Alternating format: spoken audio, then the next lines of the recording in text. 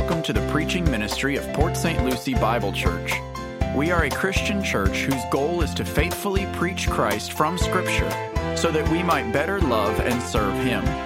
We pray that this message from God's Word would engage your mind with the truth and inspire your heart to obey Christ. Here's today's message. I'm going to begin today by reading Ecclesiastes chapter 8, beginning in verse 16, where Solomon begins by acknowledging a pursuit of his, a pursuit for understanding that has failed. Yet he concludes that life itself, as long as you possess it, it offers a source of hope. Life is hope. Ecclesiastes 8, starting in verse 16.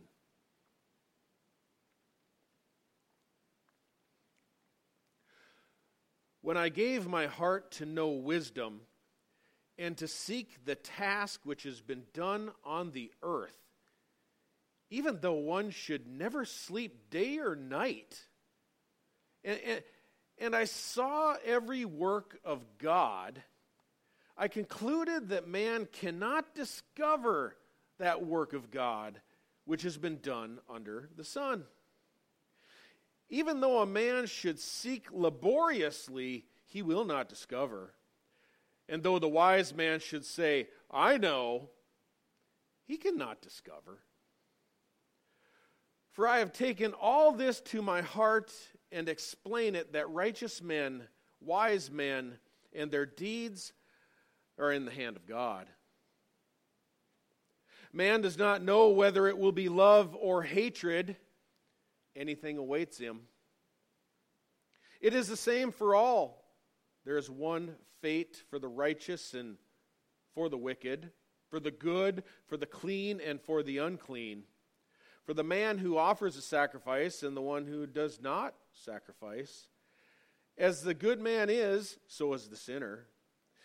As the swearer is, so is the one who is afraid to swear. This is an evil in all that is done under the sun, that there is one fate for all men. Furthermore, the hearts of the sons of men are full of evil, and insanity is in their hearts throughout their lives. Afterwards, they go to the dead. But whoever is joined with all the living, there is hope. Surely a live dog is better than a dead lion. For the living know they will die, but the dead do not know anything, nor have they any longer a reward, for their memory is forgotten. Indeed, their love, their hate, and their zeal have already perished, and they will no longer have a share in all that is done under the sun. The enigma that Solomon has been trying to understand, he's been on a quest to explain, is the sovereignty of God. How does God ordain all of human history? And how does He orchestrate redemption of the soul? And most settling of all, how do you know who belongs to God? A wicked man prospers and enjoys long life, we saw last week in the previous passage, while those who fear God are marginalized, they are oppressed. Where is God when they suffer? Who can understand His work? Solomon has tried to understand and explain the hand of God. That is divine providence. God's sovereign work over all of His creation. And Solomon confesses, he goes, I've come up empty. I don't know. And verse 16 says, when I gave my heart to know wisdom and to see the task which has been done on the earth, even though one should never sleep day or night. And I saw every work of God, I concluded, man cannot discover that work, the work of God, which has been done under the sun. Even though man should seek laboriously, he will not discover. And though the wise man should say, I know, he cannot discover. No matter how wise or how well educated or how credentialed you become, you could ruminate on this for 24 hours a day for a lifetime, day and night, all your days. But you will never fully comprehend how God superintends human history and redemption of the soul. We only know that he does. His sovereign machinery that he uses, it's not visible to the eye. It's spiritual instead. Zechariah 4 verse 6 assures that God builds his temple not by might nor by spirit, says the Lord God of hosts. God builds his church by his Spirit. You're not going to figure out how. You're not going to be able to fully explain it. We walk by faith and not by sight. We don't navigate life according to dreams or miracles or signs or wonders that we see as sought by a wicked and adulterous generation. We trust in the providence of God and take him solely at his word. By faith, Noah, being warned by God about things not yet seen, in reverence prepared an ark for the salvation of his household. By faith, Abraham, when he was called, obeyed by going out to a place which he was to receive for an inheritance, not knowing where he was going. By faith, Rahab the harlot did not perish, says Hebrews 11. She didn't perish because she believed when she heard the news about how God had delivered his people from Pharaoh. Rahab didn't have to see the event. She only heard and believed how the Lord saves his people. The Lord saves. The Lord saves. So Solomon advises in verses 16 and 17, don't waste a whole lot of gray matter on it. Get a good night's rest. I don't lie awake at night ruminating on this, trying to dissect and articulate God's providence like a science project. Solomon says you're not going to be able to fully understand it. Believe his word. Verse 1 of chapter 9, it advances sovereignty another step forward. This can be a little bit uncomfortable. Not only do we not know how God accomplishes his work, we also cannot see where God accomplishes his work. The world would think that salvation would be showered amongst the wise, the honorable, but not even the intellectually astute and morally righteous can take salvation for granted. Verse 1, for I have taken this, referring once again to the work of God under the sun, God's work. For I have taken all this to my heart and explain it, that righteous men, wise men, and their deeds are in the hand of God. Man does not know whether it will be love or hatred. Anything awaits him. It's indefinite. This has been a consistent theme in Ecclesiastes. God's love and his mercy will not be reflected in your life's experience. You can't see it. Sometimes it doesn't make sense. But Isaiah 55 verse 9, there the Lord says, my ways are higher than your ways. And Isaiah records that statement in the context of salvation. It displays an offer to the wicked and immoral to forsake their sins and trust God who has compassion and mercy on the ungodly. He abundantly pardons sins. Isaiah doesn't present that offer to the rich and powerful. He presents it to those who are sinners. There are wise, there are mighty, there are noble, there are rich, among whom not many are called. And 1 Corinthians 1 verse 28 assures that it is the base things, really the lowly, or the word is low-born, those born lowly and unesteemed of the world, and the despised whom God has chosen. Chosen those who don't appear like they're chosen.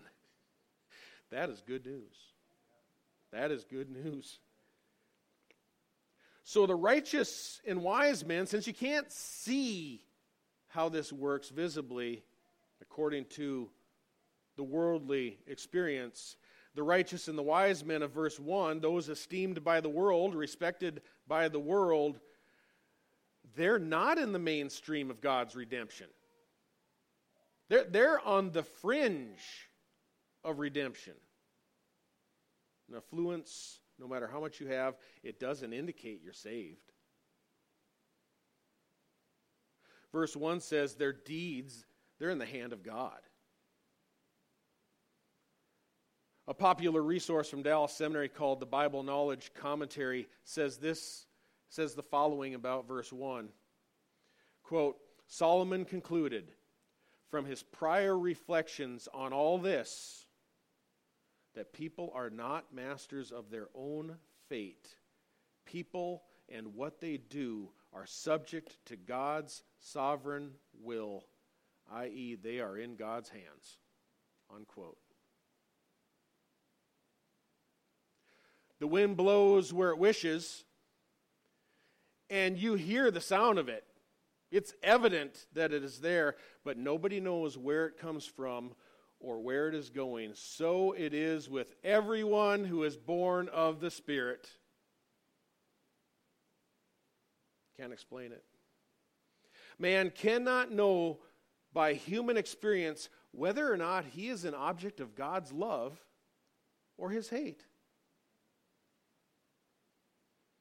The NASB translates verse 1, anything awaits him. The next verse shows that is in the grave. His destiny is indefinite, beyond measure through observation. It means that the salvation, it's not scientific. You can't test it through what you see. And a couple young brothers, actually twins, names are Jacob and Esau. They're among the clearest examples in Scripture. For that reason, the New Testament makes an illustration out of them in Romans chapter 9. It states that Rebekah also, when she had conceived twins by one man, means this is the same dad as compared to Ishmael or another line. When she had conceived twins by one man, our father Isaac, for though the twins were not yet born and had not yet done anything good or bad, so that God's purpose according to his choice would stand, not because of works, but because of God who calls, it was said to her, the older will serve the younger. Just as it is written, Jacob I loved, but Esau I hated. What shall we say then? There is no injustice with God, is there? May it never be. For he says to Moses, I will have mercy on whom I will have mercy, and I will have compassion on whom I will have compassion. So then, it does not depend on the man who wills or the man who runs, but on God who has mercy. As we discussed briefly last week, salvation, God's love or hatred, it's in the hand of God. It's in the hand of God before we're even born. It does not hinge on success or social status and how much you've achieved in the world. Praise God. Divine election kicks the legs out from underneath your stool. You had nothing to sit or stand on. Nothing. We achieve no merit in which to boast. Salvation cannot be earned by good works. It's not a birthright. It doesn't depend on the man who wills, says Romans, nor the man who runs. That means the one who strives at it. Doesn't depend upon that either. But on God who has mercy. Salvation is 100% grace. 100% grace, because there's nothing attractive about any of us. It's God's choice. Wow. So when we are born naturally into the world, like Jacob and Esau were, it's impossible in that fallen natural state, not yet redeemed, in that state to know what awaits us. Is it going to be love or is it going to be hatred? Natural man cannot know. He cannot understand the things of the Spirit of God. And when you stop adults on the street, you talk to them, you inquire within them, what is the typical response when they asked if they're going to go to heaven? Oh, I hope so. I'm not sure, but I hope so. This is evidence that they're basing their salvation on human merit. They, in some way, hope that they will deserve it. Romans 11, verses 5 and 6 states that if God's grace were awarded by works, then it's no longer grace. You can't earn it. You can't deserve it. But we who are saved come to know that we are objects of God's affection. We can know that we are objects of His love because He reveals it to us in our spirit. He sends His Holy Spirit where He wills. So is everyone who is born of the Spirit of God. We know that it's not our works that impress God. No. In fact, nothing about our sinful presence impresses God. We know that we confess that we actually offend God by our sin. Salvation depends entirely, Romans 9, verse 16, on God who has mercy.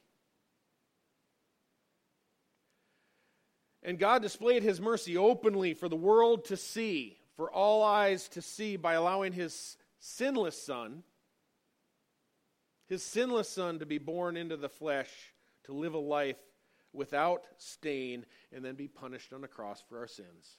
His mercy was displayed openly on a cross. Therefore, our confidence is always in the work of Christ, not in ourselves. He's revealed that to us in the Spirit. But before we were saved, think about it. Before we were saved, we didn't know what awaits us. And when I was a teenager, I was afraid of dying. I was terrified of dying. It's the worst thing that could happen to anyone. You didn't want to die. In my 20s, I found myself preoccupied with trying to discover ways to not think about it. Find ways to just forget about what death brings.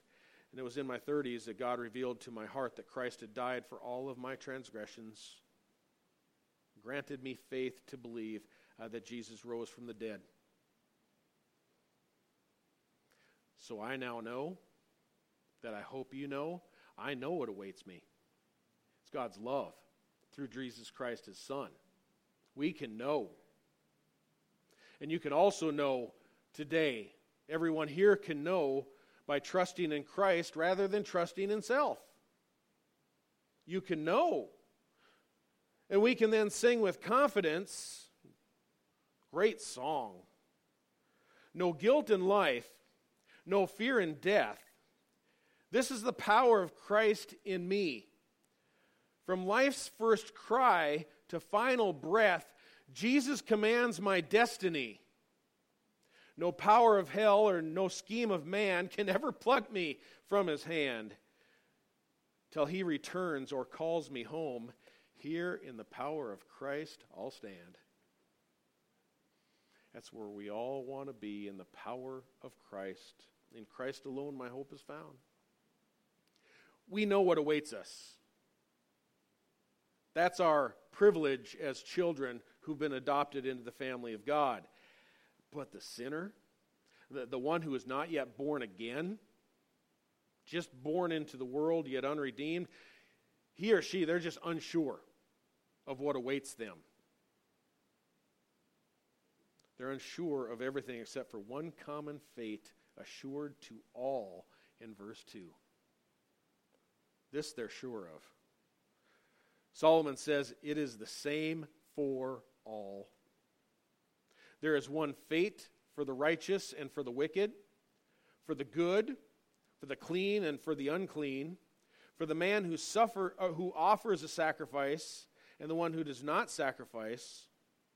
As the good man is, so is the sinner. As the swearer is, so is the one who's afraid to swear. This is an evil in all that is done under the sun, that there is one fate for all men. In context, what do you think that one fate for all men is? It was a certainty of death. It's the grave. Everyone knows they're going to die. Everyone has died that has come before us. It's not describing the same eternal destiny. That there's one fate for all men. It's not describing the same eternal destiny, but the same physical destiny. Both the righteous and the wicked, we all die. In verse 3, blames death upon the universal condition of depravity. It says, furthermore, the hearts of the sons of men are full of evil, and insanity is in their hearts throughout their lives. And then afterwards they go to the dead. The wages earned through our sin, what we deserve is death. Everyone knows in our hearts that we're sinners. Everyone knows that. You don't have to read the Bible to know that. If you had happened to watch that movie I suggested a few weeks ago, End of the Spear, you would have learned there how Christian missionaries discovered that even in the most isolated tribes in Ecuador, there too they believed that everyone, great or small, after death, had to jump the Great Boa. That's what they saw as their need to be able to do, to overcome the Great Boa or suffer an eternity of being eaten by worms. Well, that isn't good. That just stinks. That's not good news. And verse 3 describes death as a universal evil that everyone faces under the sun. Philip Ryken says this about the passage. He says, no matter who we are or how well we live, our time on earth will end in death, the universal obliterator. In the words of one bumper sticker, says Ryken, eat well, stay fit, and die anyway. Yeah. I'm going to eat up today.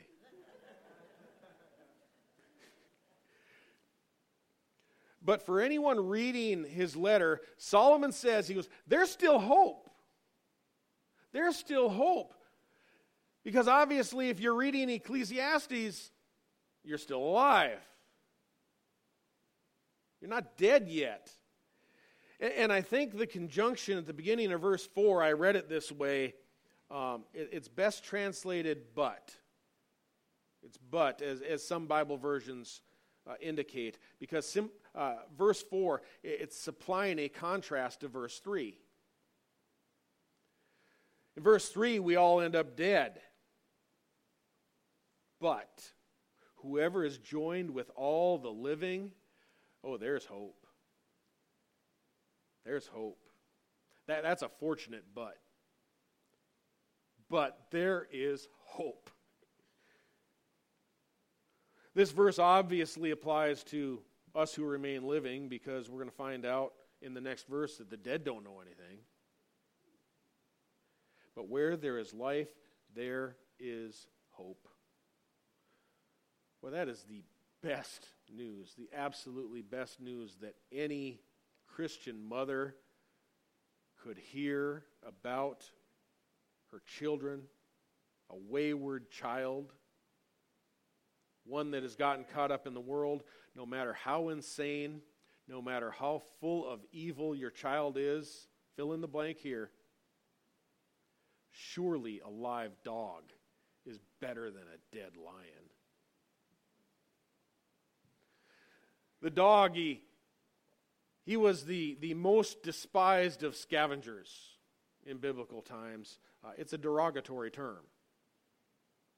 That's why Jesus said, "Do not give what is holy to the dogs," Matthew 7, verse 6. And Peter said, "It is a dog who returns to its own vomit," 2 Peter 2, verse 22. That's why I'm a cat guy.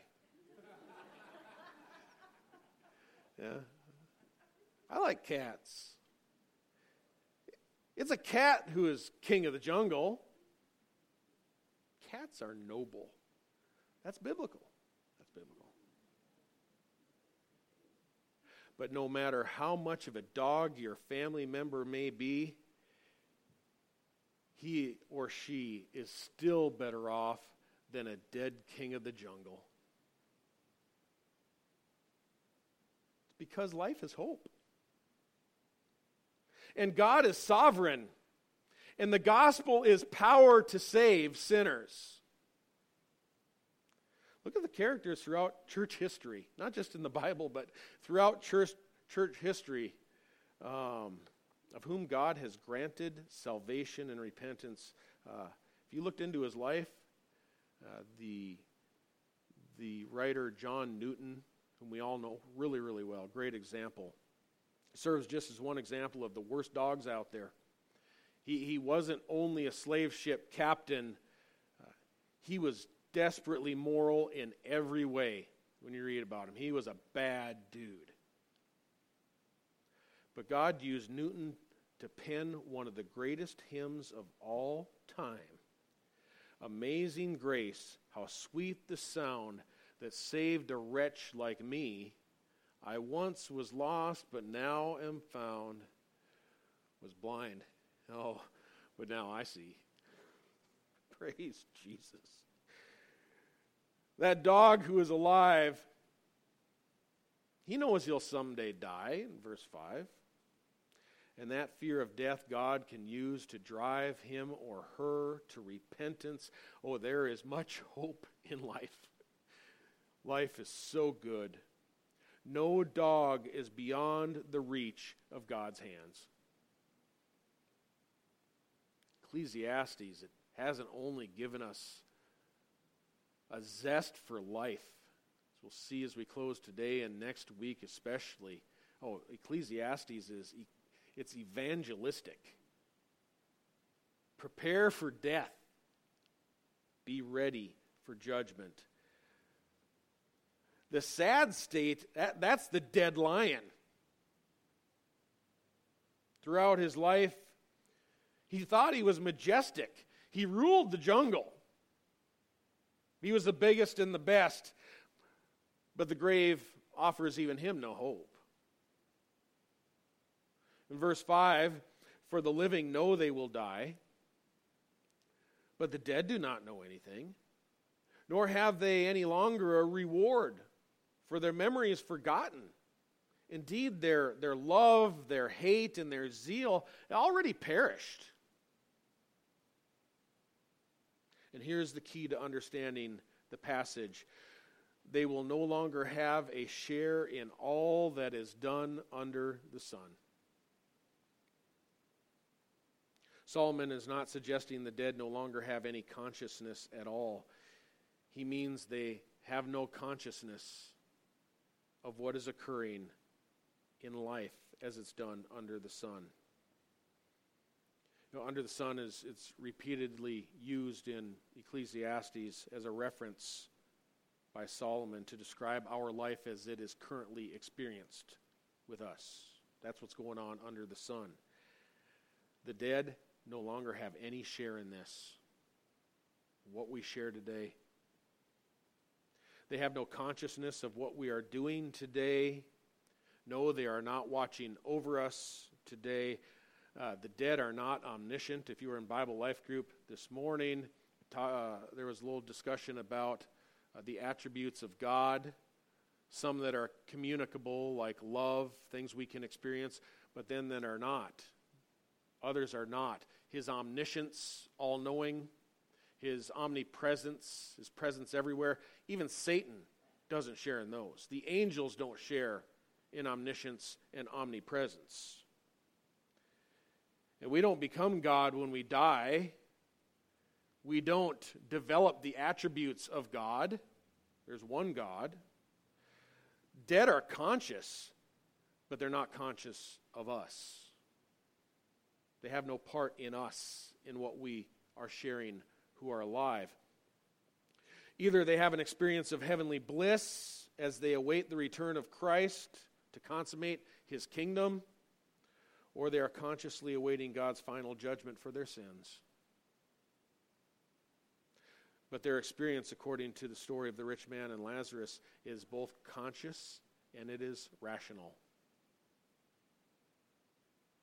But they no longer have any participation in what we experience here under the sun. They miss the enjoyment that we share every day. They don't get a 4th of July picnic after church. We do. We do. Wow. There's no longer a chance for them to gather rewards, neither in this life or in eternal life. Even for the redeemed, those who know Christ as Savior, storing treasure in heaven has ceased. Now, I imagine most now realize in their consciousness that their bank account in heaven is a little lighter than what it could have been. But when you enter the grave, both temporal and eternal rewards cease. Your bank accounts are frozen.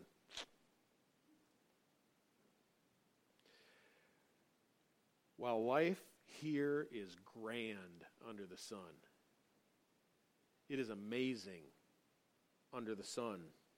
That's going to be our topic of our passage next week, because that is where Solomon returns again to the blessings that we share under the sun, again and again and again. Live life to its fullest. Enjoy it. Laugh. His life is loaded with hope. It is good. Well, I bet there are plenty of people in heaven who are awaiting the rewards ceremony, the Bema seat of Christ, who just wish they could have one more time going around mowing a church.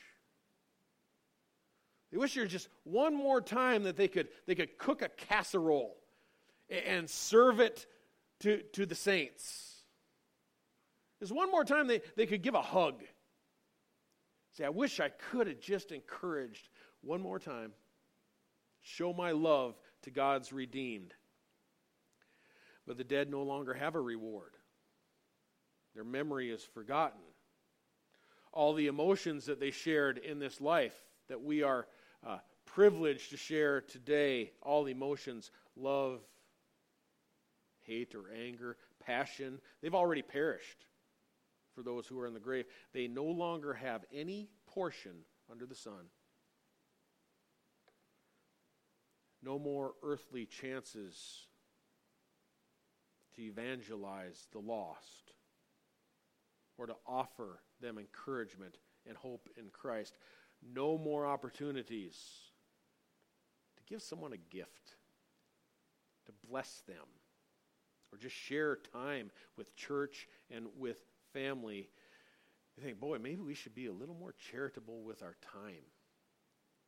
share the love, the joy that we have. What a blessing from God to be reminded this is the day that the Lord has made. Let us rejoice and be glad in it. Let's live, laugh, and love. I've never liked that. It's just too up. No, it's great. It's great. Live, laugh, and love. And the Apostle Paul would urge, excel even more. Excel even more. I'm going to invite the men to come forward to serve the Lord's Supper at this time. Communion, it's a memorial of the sacrifice of the life Jesus gave. It represents his body and his blood.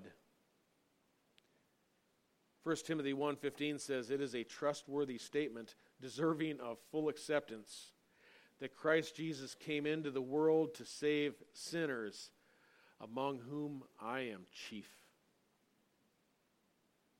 And as the bread and the cup are being distributed, we're given a few moments to examine ourselves and to reflect upon our lives. It becomes an opportunity to recommit the years, the time that we have left, to the God who gives life and hope. We practice open communion at Port St. Lucie Bible Church.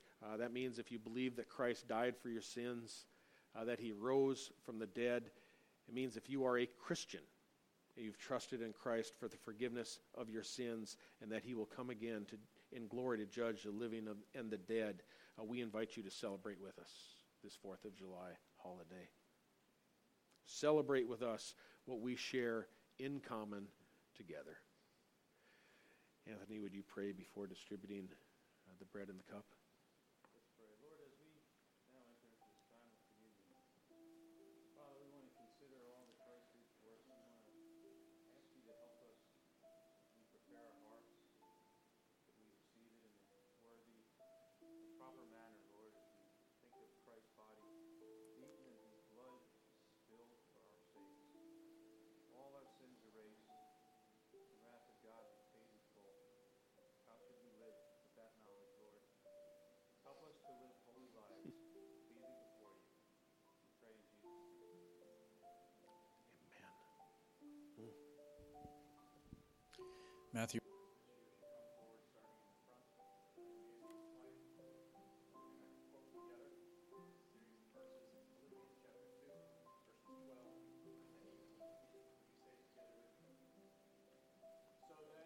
Beloved, as you have always obeyed, not in my presence only, but now much more in my absence. Work out your salvation, fear and trembling, for it is God who is at work with you, to will and to work his good pleasure. All things without grumbling or disputing, so that you will prove yourself to be blameless, children of God, above reproach.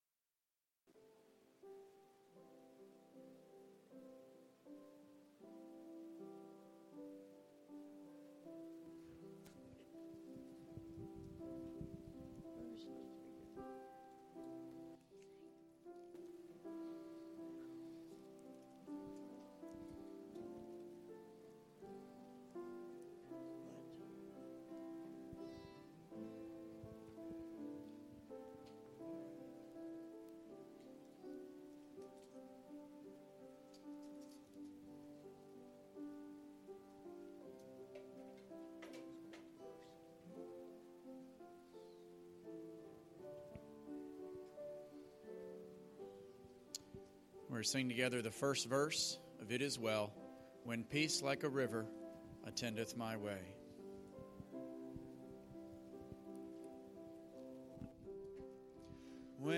peace like a river attendeth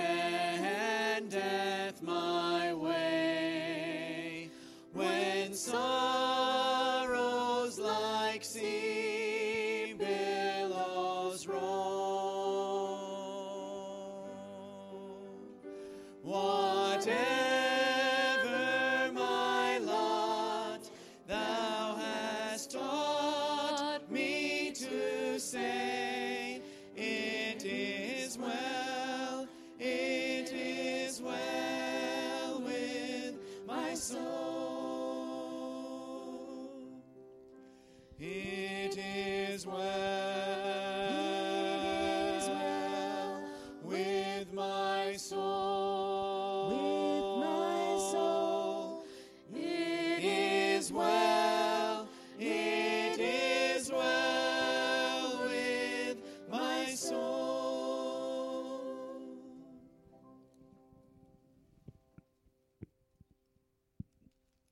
In the night in which he was betrayed, the Lord Jesus took the bread. And when he had given thanks, he broke it and said, "This is my body given for you. Do this in remembrance of me."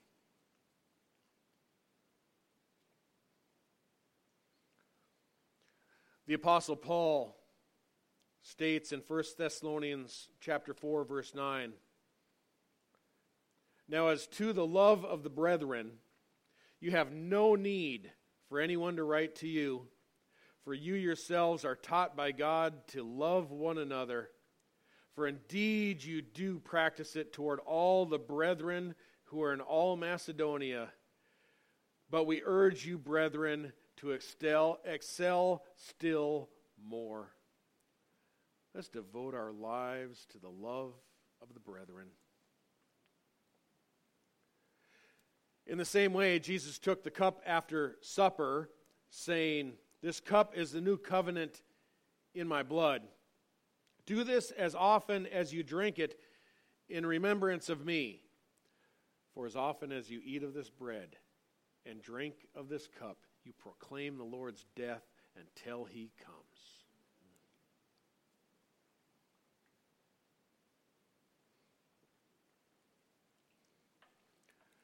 Let's pray.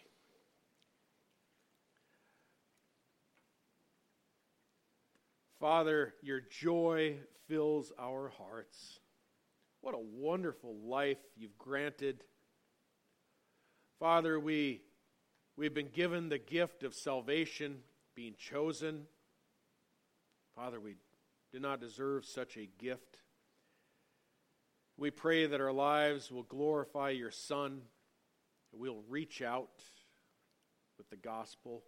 Father, we pray if there is anyone here who just didn't quite understand today, before they came in, that Christ had died for their sins and rose from the dead, that you would grant the repentance that leads to life.